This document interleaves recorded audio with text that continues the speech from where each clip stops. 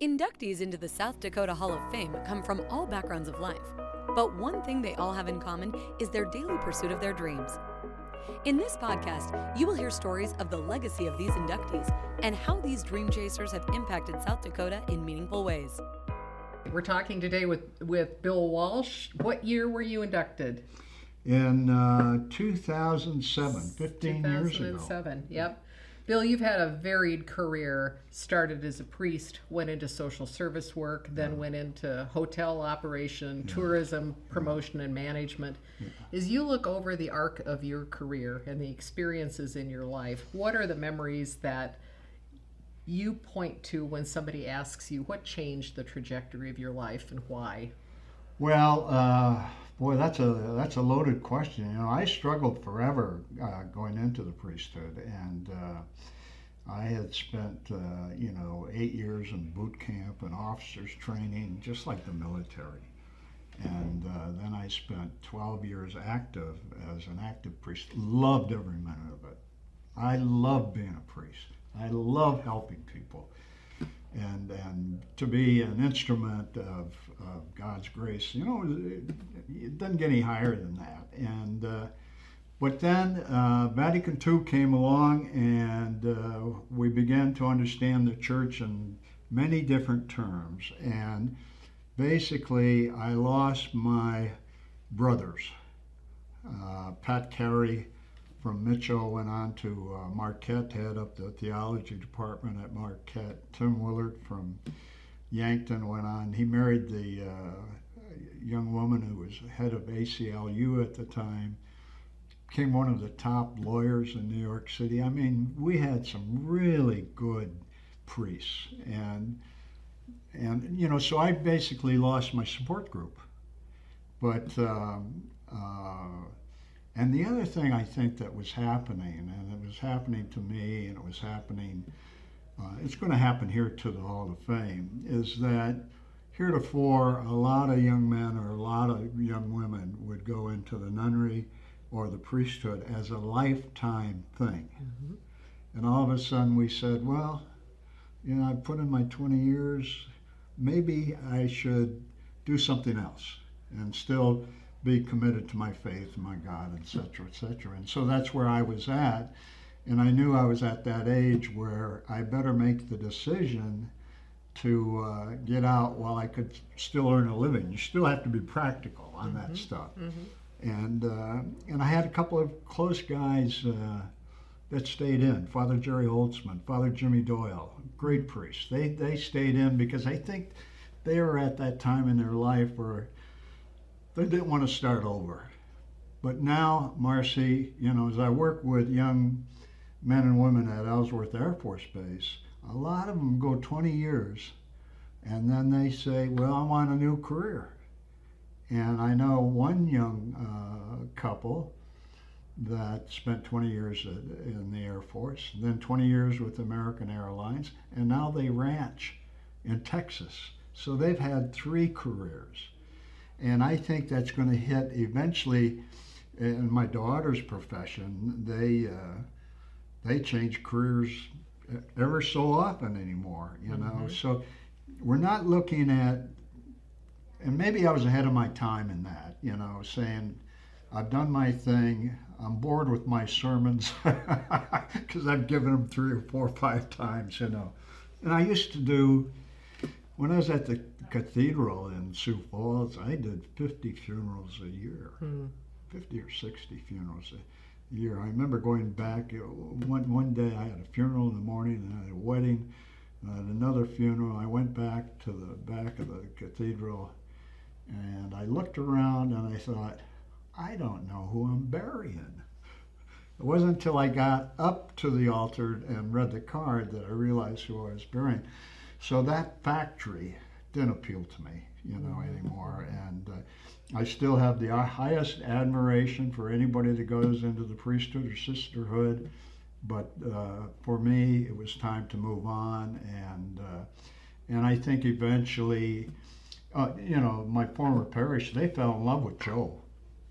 They fell in love with Joe. They had no problem. Your wife, Joe. Yeah. Your now wife, Joe. That if I would have came back and served as a married priest, they wouldn't have had any difficulty. Yeah. What the church has done is ordained a lot of married men who are deacons. Mm-hmm. I think there are now 5 deacons for every priest. Mm-hmm. So it's only a matter of time that the church will recognize a married clergy, especially in the Western Rite. So, right. Well, I can see, I appreciate you talking about how that had to be a decision that you had to think long and hard about and struggle with.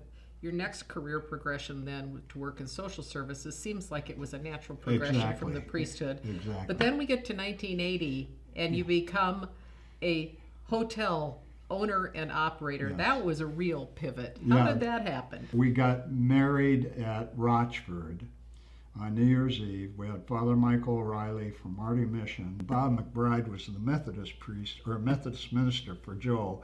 O'Reilly was the priest for me. And we had a wonderful wedding, and then afterwards we went down to the hotel and had the reception. The bishop said, "Don't have a big wedding." And I said, "Oh yeah, that's fine, we'll just invite our family." But he didn't say anything about the reception. So we invited 250 people to the reception, and it was wonderful. It was wonderful.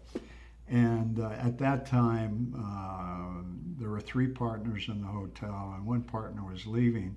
So the other 2 partners said, "Would you become a partner in the hotel?" Well, yeah, I always wanted that bar downstairs. Mm-hmm. I mean, one of my favorite places is the Franklin Hotel in Deadwood, Dirty Nellie's bar. Yeah, Dirty Nellie's downstairs. It's like the old Irish pub. Oh man, it just was a sleeper. So I said, "Well, we'll become partners if I can have that bar." And it was a great 10 years. I was a saloon keeper for 10 years. Yeah. And it was always great when the Masons came over every month from the Masonic Temple across the street, and they would walk in and they would say, "Hey, Father Bill, 3 buds." Yeah. Well, they talk about the confessor as the bartender, and you had practice in both. Well, and I really believed that. I mean, it was great interaction.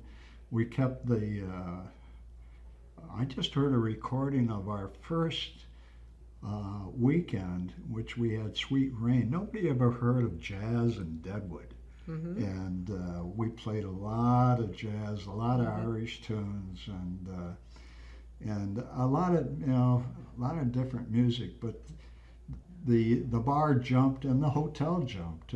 We did a lot of crazy things every month in the hotel to attract people to come into the hotel. And I mean, nobody ever celebrated the end of Prohibition, but we did. Yeah.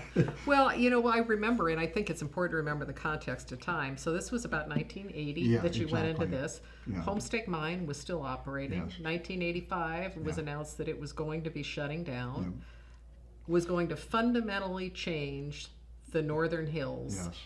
Yeah. Tell us about how you got involved then in the discussions about, this was a high hill, legalized gaming at the time it was passed in 87? 89. 89. I thought there was Or excuse me, 88. Yeah. 88, yeah. There was only Vegas and Atlantic City gaming. Exactly. So this was a high hill. This was not a chip shot. No. How did the discussions come about? What was kind of your thought about that? Did you have any moral struggles with that in terms of, yes. Okay, tell us about that. Yeah, well, I always sort of struggled with gambling, and then I recognized that a lot of the moral theologians in America were Catholic theologians, were not opposed to gambling, and so that helped me in my own consciousness, even though when we legalized it. Part of the legalization process was I went before the ministerial board in Sioux Falls and the one in Rapid City, both 2 times. And I would tell my buddies, I had a lot of buddies that were ministers, don't preach against this when the vote comes. I said, this is just going to be a step above Catholic bingo. Did they buy that, Bill? They bought it. But at that time, that's what it was, because we had only $5 bet limits.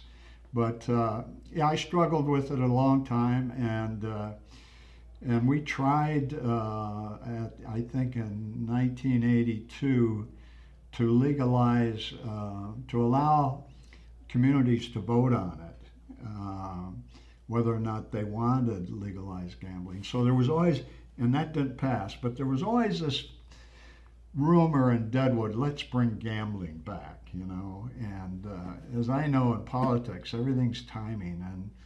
And so when the state in 1986 passed the lottery, I called up my buddy Mike Tricano, Notre Dame graduate, and said, Mike, this is the time to go. Let's get organized, and that's what we did. And Mike's family company was Black Hills Novelty. Had been there since and third generation business. We had the You Bet committee, Tom Blair and his wife, actually the seven of us. And I mentioned this when I went into the Hall of Fame 15 years ago. 7 people in any community can turn it around. I don't care. If you get 7 people really motivated and involved in the community, you can turn it around. And basically, those 7 plus another, this is almost biblical, another 12 really strong leaders that helped us. And we went to the legislature. We got beat, I think, by 3 votes in the House. And then Mary Dunn said, well, let's put it on the ballot. And I said, well, why not? You know, let's put it on the ballot and let the people vote on this. And that's what we did. We collected 35,000 signatures. Those people who think that's an easy job, I got to tell you, if you can get 12 people a day to sign your petition, that's really something. But we got it on the ballot, and you know, we pushed the idea, let's make Deadwood, let's restore the buildings in Deadwood, and let's make Deadwood fun again. And I think that's a key that you touch upon. It was one thing to pass limited gaming, but the proceeds funded a historical preservation commission. Right. A lot of infrastructure development, a lot of things that had been lost to time had been rediscovered. Yeah, and it was not only in Deadwood, but we put out 10,000 grants across the state every year. What do you think Deadwood would be like today had limited gaming not passed? Oh, I think we were losing the people that kept Deadwood alive, the businessmen and women. They were all aging. So I don't know if we could have survived or not. I'm sure we could have survived, but not to the extent that we have been able to really do a lot of historic preservation, and not only downtown, but the houses around Deadwood. They've all received a lot of money to renovate and restore those homes, and so we have a very strong marketing group in Deadwood now, and almost every weekend is packed with people. I mean, it's fun again. It's exactly what we thought we wanted to do, and so.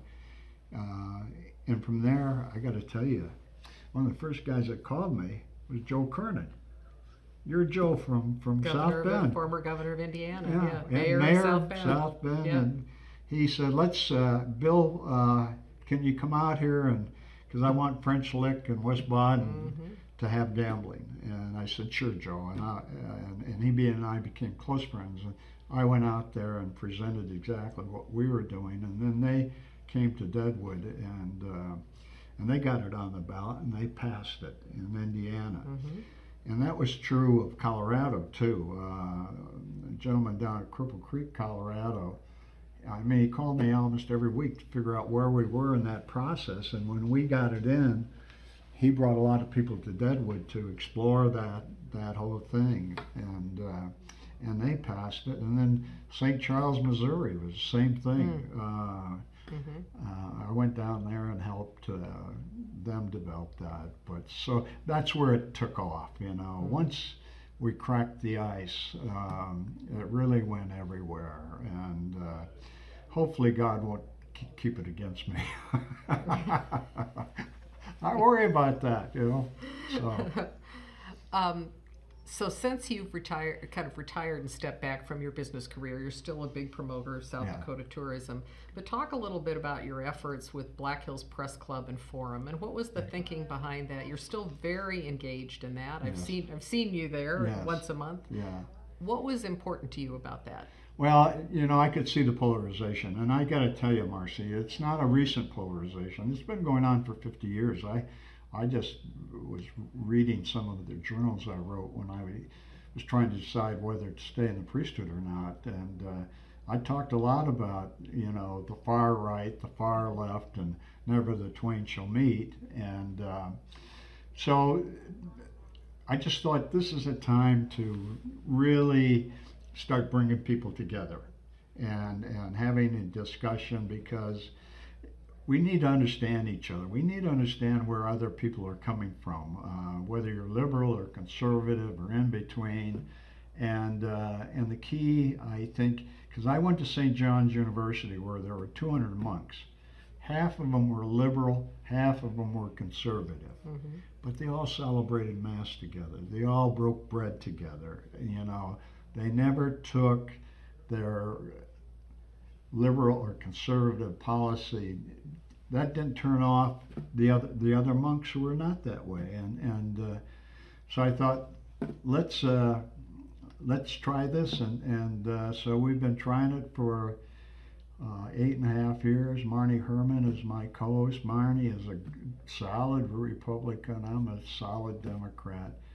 And it's just been very successful, bringing people together, having speakers, and allowing people to break bread together, but then to ask a question. No statements. We don't allow for anybody to get up and give us their philosophy. It's asking questions of the speakers, then sit down and listen to the speaker.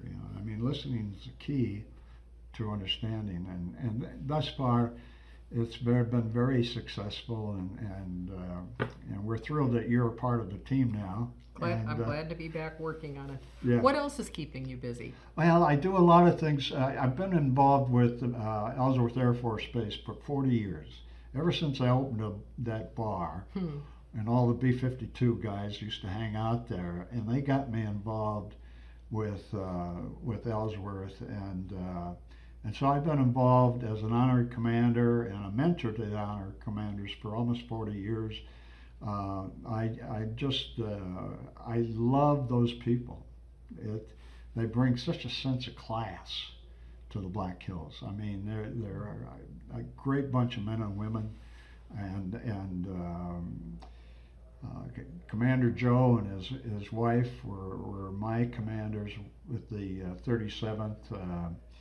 And so I'm getting to know kids from 30 years ago that are now commanders, and it's fun. And I love the liturgy and the pageantry and everything involved with the Air Force. And they allowed me to go up and be a co-pilot one day, and that was one of the highlights of my life, to be able to go up in the air. And the only thing I want now is to be able to go to California, help bring in the B-21 when it gets up. Because a bunch of us went in 35 years ago to bring the B-1 in. And so that's been a great get together. And before the pandemic, we were involved with Catholic people who had graduated from Catholic universities and colleges, and that's another big thing that I really am involved in, because it's such a challenge these days to keep people in the pews and knowledgeable about what they're doing, and so we've got that going. And then I got a grandson, and I wrote Robert Redford and said, "Move over. I've got your replacement." No pride of the grandparent there. No, there's something else, and my daughter Mackenzie is head of sales for Blue Peak, and it's just exciting. We have an exciting life. But you still think about, because I know you well enough to know, you still think about what world would that grandson of yours inherit? Yes, yeah, and part of me is fearful because of everything that goes on, and the climate change. That's big on my mind. I don't want him to inherit the earth in which it's all burning up or flooding, that type of thing. And but I've got great confidence in the future and in the young people of the future. And I look at my daughter, just a loving, bright person, and my son-in-law. It's great to be around those young people, and they're inheriting what, for good or evil, what has happened. And I'm very positive about the United States today. I really am very positive for our democracy, and we just got to keep working at it. Historically, these things have been back. It's hard to beat the 60s for polarization. And turmoil, Yeah, I mean, it really is. I mean, we were shooting kids on college campuses and riots all over the United States, and our involvement with a war that nobody wanted to be involved in, and that was a tough time, and my phones were tapped. That's really interesting context when you bring that up, that sometimes when we live through a period we think it's never been better, right, or worse, and you hear people talk about how bad things are. The reminder that we've lived through bad things before is often important. Not only that, but we've lived through such economic times. I mean, when I was a young boy, about 10, I drove a team of horses to Shock. My grandmother didn't have electricity, oil lamps, no running water, outside bivvy, and they thought they had it pretty good. and just think of, and a lot of people never got out of the counties in South Dakota. Right. But now they travel the world over. I mean, it's just amazing to me the technological progress that we've made, and the fact that a lot of people have been able to grow economically. I think that idea that South Dakota's a poor state is a bunch of baloney. We've got a lot of people that are making a lot of money in the state, and we're a pretty progressive state. So anyway, I really believe in the future, and that's why I stay involved. Because I look at the people that are being inducted into the Hall of Fame this week. They've all made tremendous contributions to their community, and that's all sort of changed over the years. We used to put a lot of emphasis on statewide performances. Now it's not only statewide, but how are people performing in their own community, and the whole idea of excellence. I mean, it's an old Greek term, and it was so much a part of the Kennedy administration back in the 1960s. I love to see that come back in and see the excellence of our inductees. It's great inspiration to me. Well, and you touched on something earlier about the impact that one person or a small group of people can make. I'd like you, because you and I had the shared experience this week of losing someone that we knew well, way too young. Yeah. Somebody told me you made a comment that we should have wakes while we're alive. But we all have to think back about when none of us are going to leave this world upright. That's right. How do you want to be remembered?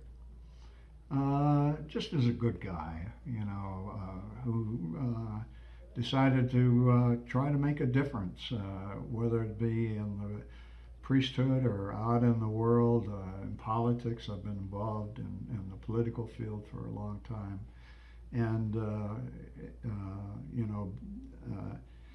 I remember in tourism, Joe and I being in London one time, working in tourism, trying to get English over here to America, and we said, well, let's go to the play tonight. And so we were in the taxi cab, and all of a sudden this limo pulled up right next to us, and this little lady waved. Here it was the Queen. So that has always been a big I love to interact with people that come out to the Black Hills and enjoy the nature and all the qualities that we have in the Black Hills. And it's a real balance. We have to, we don't want to get overloaded either. And so thank you for asking that question. And now you may want to ask my wife how she feels about it. But we've had a great marriage, 44 years. I think we dated for 4 years before that. And we've got a great daughter and son-in-law and grandchild. And let's just make it a better world for them, Hear, hear. Thank you, my friend. Thank Good you, to talk Marcy. to you. Yeah, it's great to see somebody who had Joe Kernan as a mentor. One of the great, I can't tell you the many stories that Joe told me, but nice to have you back in South Dakota. He was, it was an honor to have gotten to know him. Yeah, what a great man. Thank you for listening. To learn more about the South Dakota Hall of Fame and these Dream Chasers, visit our website at www.sdexcellence.org and follow us on Facebook and Instagram.